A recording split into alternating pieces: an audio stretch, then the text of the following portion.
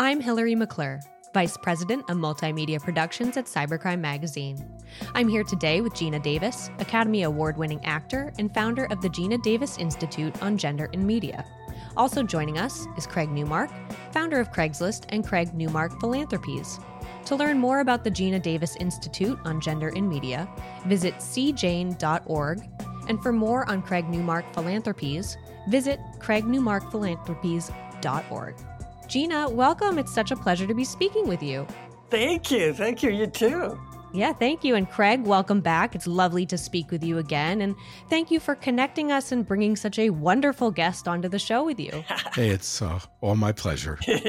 Thank you, Craig. So, Geena, thanks for agreeing to come on to Cybercrime Radio. I'm totally a fan of yours. Of course, your work in Beetlejuice, Thelma and Louise, and A League of Their Own. But the movie Earth Girls Are Easy has a special place in my heart. I loved that movie growing up. I loved it so much. And then also your performance recently as Sandy Devereaux St. Clair in Glow was phenomenal. I love that show so much. It was so great for women, and your performance as her was fantastic. So I just had to get all of that out of the way. Thank you. And what a great character name, right? So great. Yeah. Perfect name for someone like that in Vegas. Just hit the nail on the head. Anyway, I digress. As I mentioned earlier, we're here to talk about Geena Davis Institute on Gender in Media. So do you want to tell us a little bit first about how you and Craig met, but then also, what you were witnessing during your career that led to the inception of your institute? Right. Well, I met Craig a while back. A mutual acquaintance introduced us, thought we should know each other, and I'm so glad that he did. And Craig has been an incredible supporter of the Institute, and we've really bonded over all this stuff. So that's been exciting. So launching the Institute was basically instigated by having a daughter. And when she was a toddler, I decided to start showing her preschool shows, naturally. And from the very first one that I watched with her, I was horrified by how few female characters there seemed to be. And then I saw it in other kids' videos and other kids' shows and kids' movies. And I was thinking, well, wait a minute, what are we doing? I know that there's a lot of gender disparity in general in our culture, but surely in the 21st century, we should be showing kids that boys and girls share the sandbox equally. And I didn't intend to, launch an institute and make it a whole mission or anything. But I found that when I asked people about it, I talked to dozens of people asking, have you ever noticed how few female characters there are in movies and shows made for kids? And every single person said, that's not true anymore. It's been fixed. And I knew what I was seeing in my amateur finger counting way. And I thought, well, that means that this is utterly unconscious. If nobody notices what they're making, and therefore, if I was able to get the data and present it to them, that could have a big impact. And so that was my plan from the beginning. Because I'm in the industry, I can go directly to the creators of all this content and in a very private and friendly way say, I happen to know you don't know this, and would you like to hear this research? And I somehow managed to figure out the magic bullet to making change in this area, because the universal reaction was that creators were horrified. They had no idea, just as I had intuited, that they were leaving out that many female characters, and they profoundly wanted to change that and fix that. So it's been kind of fabulous ride trying to address this problem. Yeah, that certainly sounds like it. And that's a happy sentiment as far as them wanting to change it and just, you being able to kindly point it out to them in an appropriate, private way. I'm sure they all very much appreciated that. And we do too. As consumers of media, we of course appreciate it. Craig, next question for you. How do the initiatives at the Geena Davis Institute on Gender in Media align with the work that you're doing at Craig Newmark Philanthropies? And in addition to that, can you tell us more about the Cyber Civil Defense Initiative? First principles are that you want to treat people like you want to be treated yourself. That means fairness for everyone. And in practice, that means job opportunities for everyone. because large enterprises need to be protected. Our country needs to be protected. And if you have the raw skills, you should have the opportunity to participate in that. Well, like Gina says, if you can see it, you can be it. Meaning, if whatever kind of person you are, if you could see someone like you doing that job, even if it's just TV or film, if you can visualize it, that means that you can actually go after that opportunity. And that's something I'm seeing happening among lots of people. That's a real thing that's happening. Overall, our country is under threat from people who really do wish our harm, and we're under more or less continuous cyber attack. And just like in World War II, if you could play a role in protecting the country, and if you have the skills, then you should be doing it. We will be providing means by which you can get civilian level education as well as professional level education, so everyone has a chance of doing that. My model is civil defense, but what that really means is that I was the right age in the very old days to be part of duck and cover, and that was literally me in elementary school. And that's not so bad. That's why I have the banner up there, and you can barely make out the civil defense helmet I have. So everyone gets to participate, whether it's for a good career, helping save the country, maybe both. It's fantastic. Well, Gina, your institute is a founding member of Girls Lead STEM, which, for anyone unfamiliar, is a national awareness campaign culminating in October to elevate the diverse voices of young women and girls in STEM. So what sparked your interest and involvement in Girls Lead STEM? I'd love to learn more about that. Right. Well, when we do our research, it's never only about how many female characters are there, but how are they depicted? What do they do? What careers do they have? And that's always been incredibly important to us because as we're discussing, entertainment can be a window into what, professions are open to girls and boys. So we got increasingly interested in STEM portrayals after hearing President Obama in 2008 discussing that in the U.S. we're going to fall behind in the technology arena because children, especially girls, were not pursuing careers in STEM. So as a result, we did a dedicated study that looked at the portrayal of female characters with STEM careers. And the first time we published the study, we found there was a 15-to-1 ratio of male to female characters in STEM. And since then, with the support of Craig Newmark and Delilah Hill, we've been able to continue that research. That's excellent. And so what will your institute be investing in to support Girls Lead STEM? Because as I saw it on the website, it kind of broke out the founding members and what each was going to be tackling together. Right. Well, we're going to be updating and presenting our research on STEM in October, and I'll be kicking off 2023 this Saturday, International Women and Girls in STEM Day, on Wait, Don't Tell Me, the NPR show. Very cool.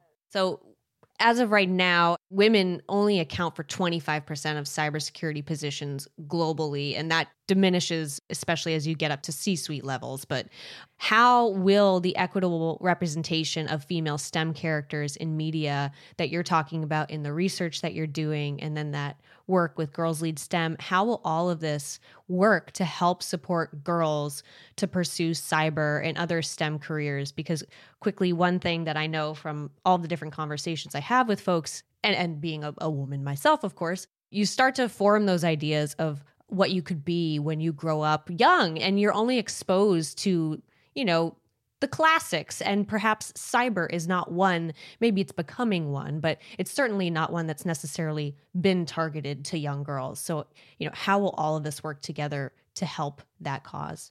Yeah, absolutely. As Craig pointed out, our tagline is, if they can see it, they can be it. And we've shown over and over again that seeing a character in a certain profession encourages girls or boys to pursue that career. We actually did a study for 20th Century Fox. They wanted to know what effect, if any, the Dana Scully character had that Gillian Anderson played. And we called it the Scully effect.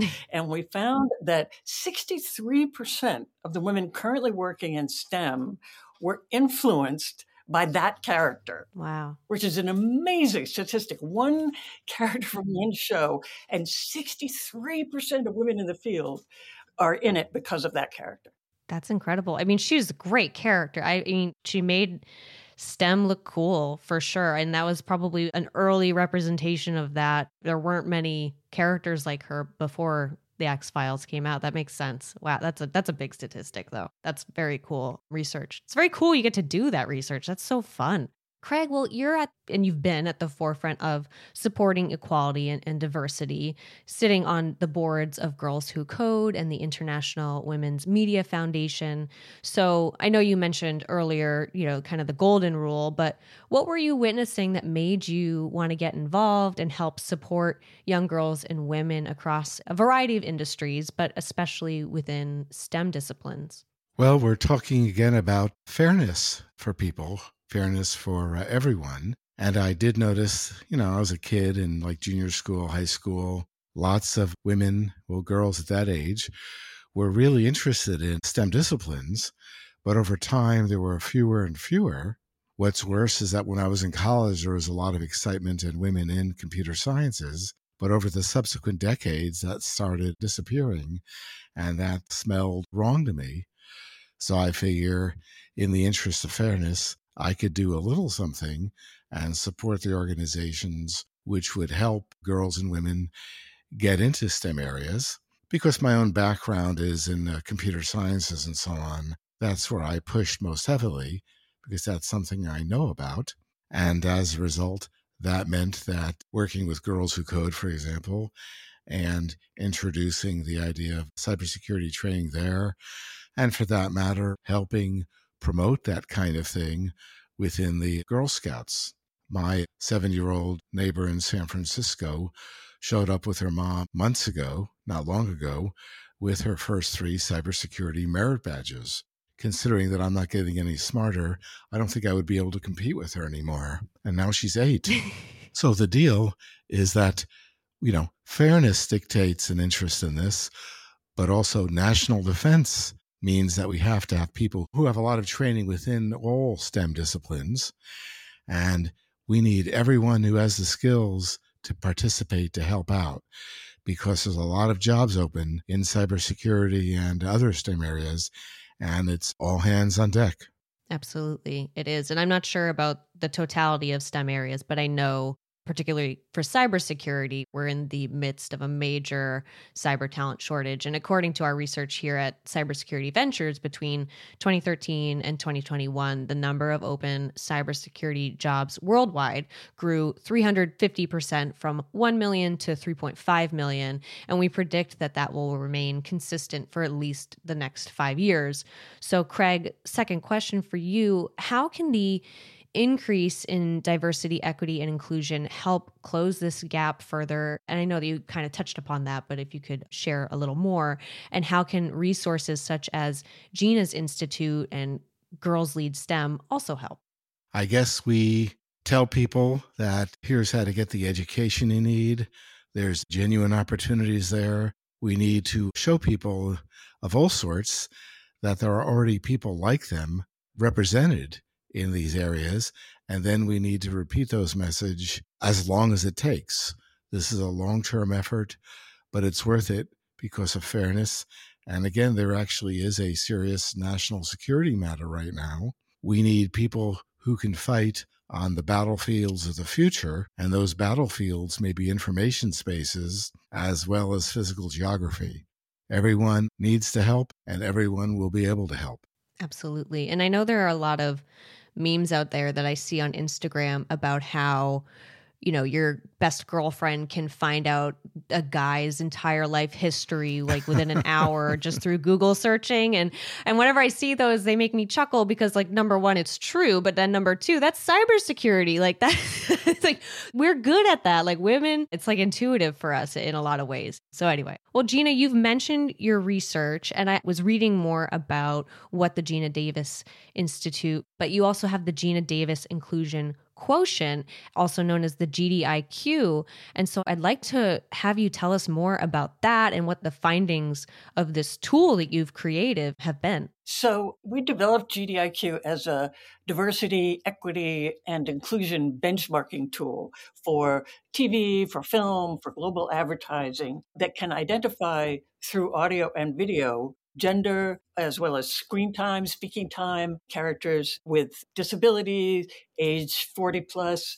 We can look at body types. We can look at LGBTQIA and disabilities. So it uses a hybrid methodology of AI and then also human expert coders. And then we have another tool that we've developed since then called Spell Check for Bias, because we realized after launching GDIQ that an even better way to make an impact is to provide an intervention tool that content creators can use before they make the product, where they can examine diversity and equity and inclusion before they cast it and before they produce it.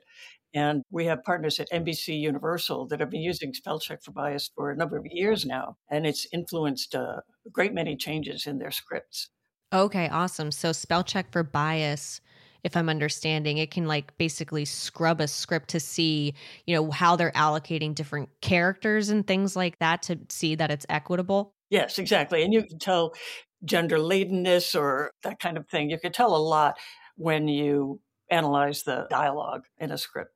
Okay, cool. And so then from there, if something was, I guess, considered inequitable, however, they would, quantify that, they could adjust things before they get into filming and production and all of that. Is that kind of the idea behind that? Yeah, to make the changes before you shoot it or cast it. If our report shows that you have 80% male characters, which you didn't realize when you read it, you have the opportunity to make the change. And also in every possible way to make a more diverse cast. That's awesome. And it's really awesome that you're able to identify all of those different groups of people, because it's women, of course, but it's not just women, it's everyone, to become more equitable. And that, of course, will also help us in our fight in cyber for national defense and everything beyond. Well, I guess, Gina, I can probably figure out the answer to this question, but I want to ask you, what excites you about the continued and further impact that GDIQ and spell check bias will have? It's fabulous. I mean, we've had a lot of success already, but I think these tools can really revolutionize how people look at and think about diversity, because what we're talking about is unconscious bias. And we all have it. But if we change what kids see first, we can do a lot to mitigate that. And that's why I got interested in this whole thing from the beginning, is seeing that my kids were going to learn that girls are second-class citizens. And how can we prevent that? It's so hard to get rid of unconscious bias once you have it. But how about we stop promoting it in our popular culture? That's really smart. I feel like you get to the root of everything, which is really important. You're like getting ahead of things, which is fantastic. Well, Craig, the tools that Gina, have created, what are these tools teaching us about the possibilities of machine learning and AI? Because I was somewhat unfamiliar with how those could be applied in the way that they're applying them. And it got my brain kind of going on these possibilities, but I'd love to hear. Well, whenever someone is building something, let's suppose the person is one of goodwill and a good conscience. Sometimes unconscious or implicit bias lead us to be unfair to people in ways that we really don't understand. And sometimes that needs to be put in our face along with quantification of the results of that unconscious bias. The tools Gina and team have developed do tell people that no matter what their good intentions were, sometimes things go wrong. It's like in adjacent fields, a lot of people have done a lot of good work in facial recognition, but they haven't accounted for unconscious bias, which means that those tools of facial recognition do poorly when looking at people who are not just like them. So even people operating in the best of conscience need analytic tools to tell them that maybe they need to do better. That's a great point. Yeah, tools are incredibly important. I'll tell you a quick story about implicit bias. When I was in Australia one time, they told me about a short film competition that was very popular. And every year, the judges were only able to select about 17% of films directed by women for competition. And this is very smart, educated people, and they tried and tried their best, and they couldn't move the needle.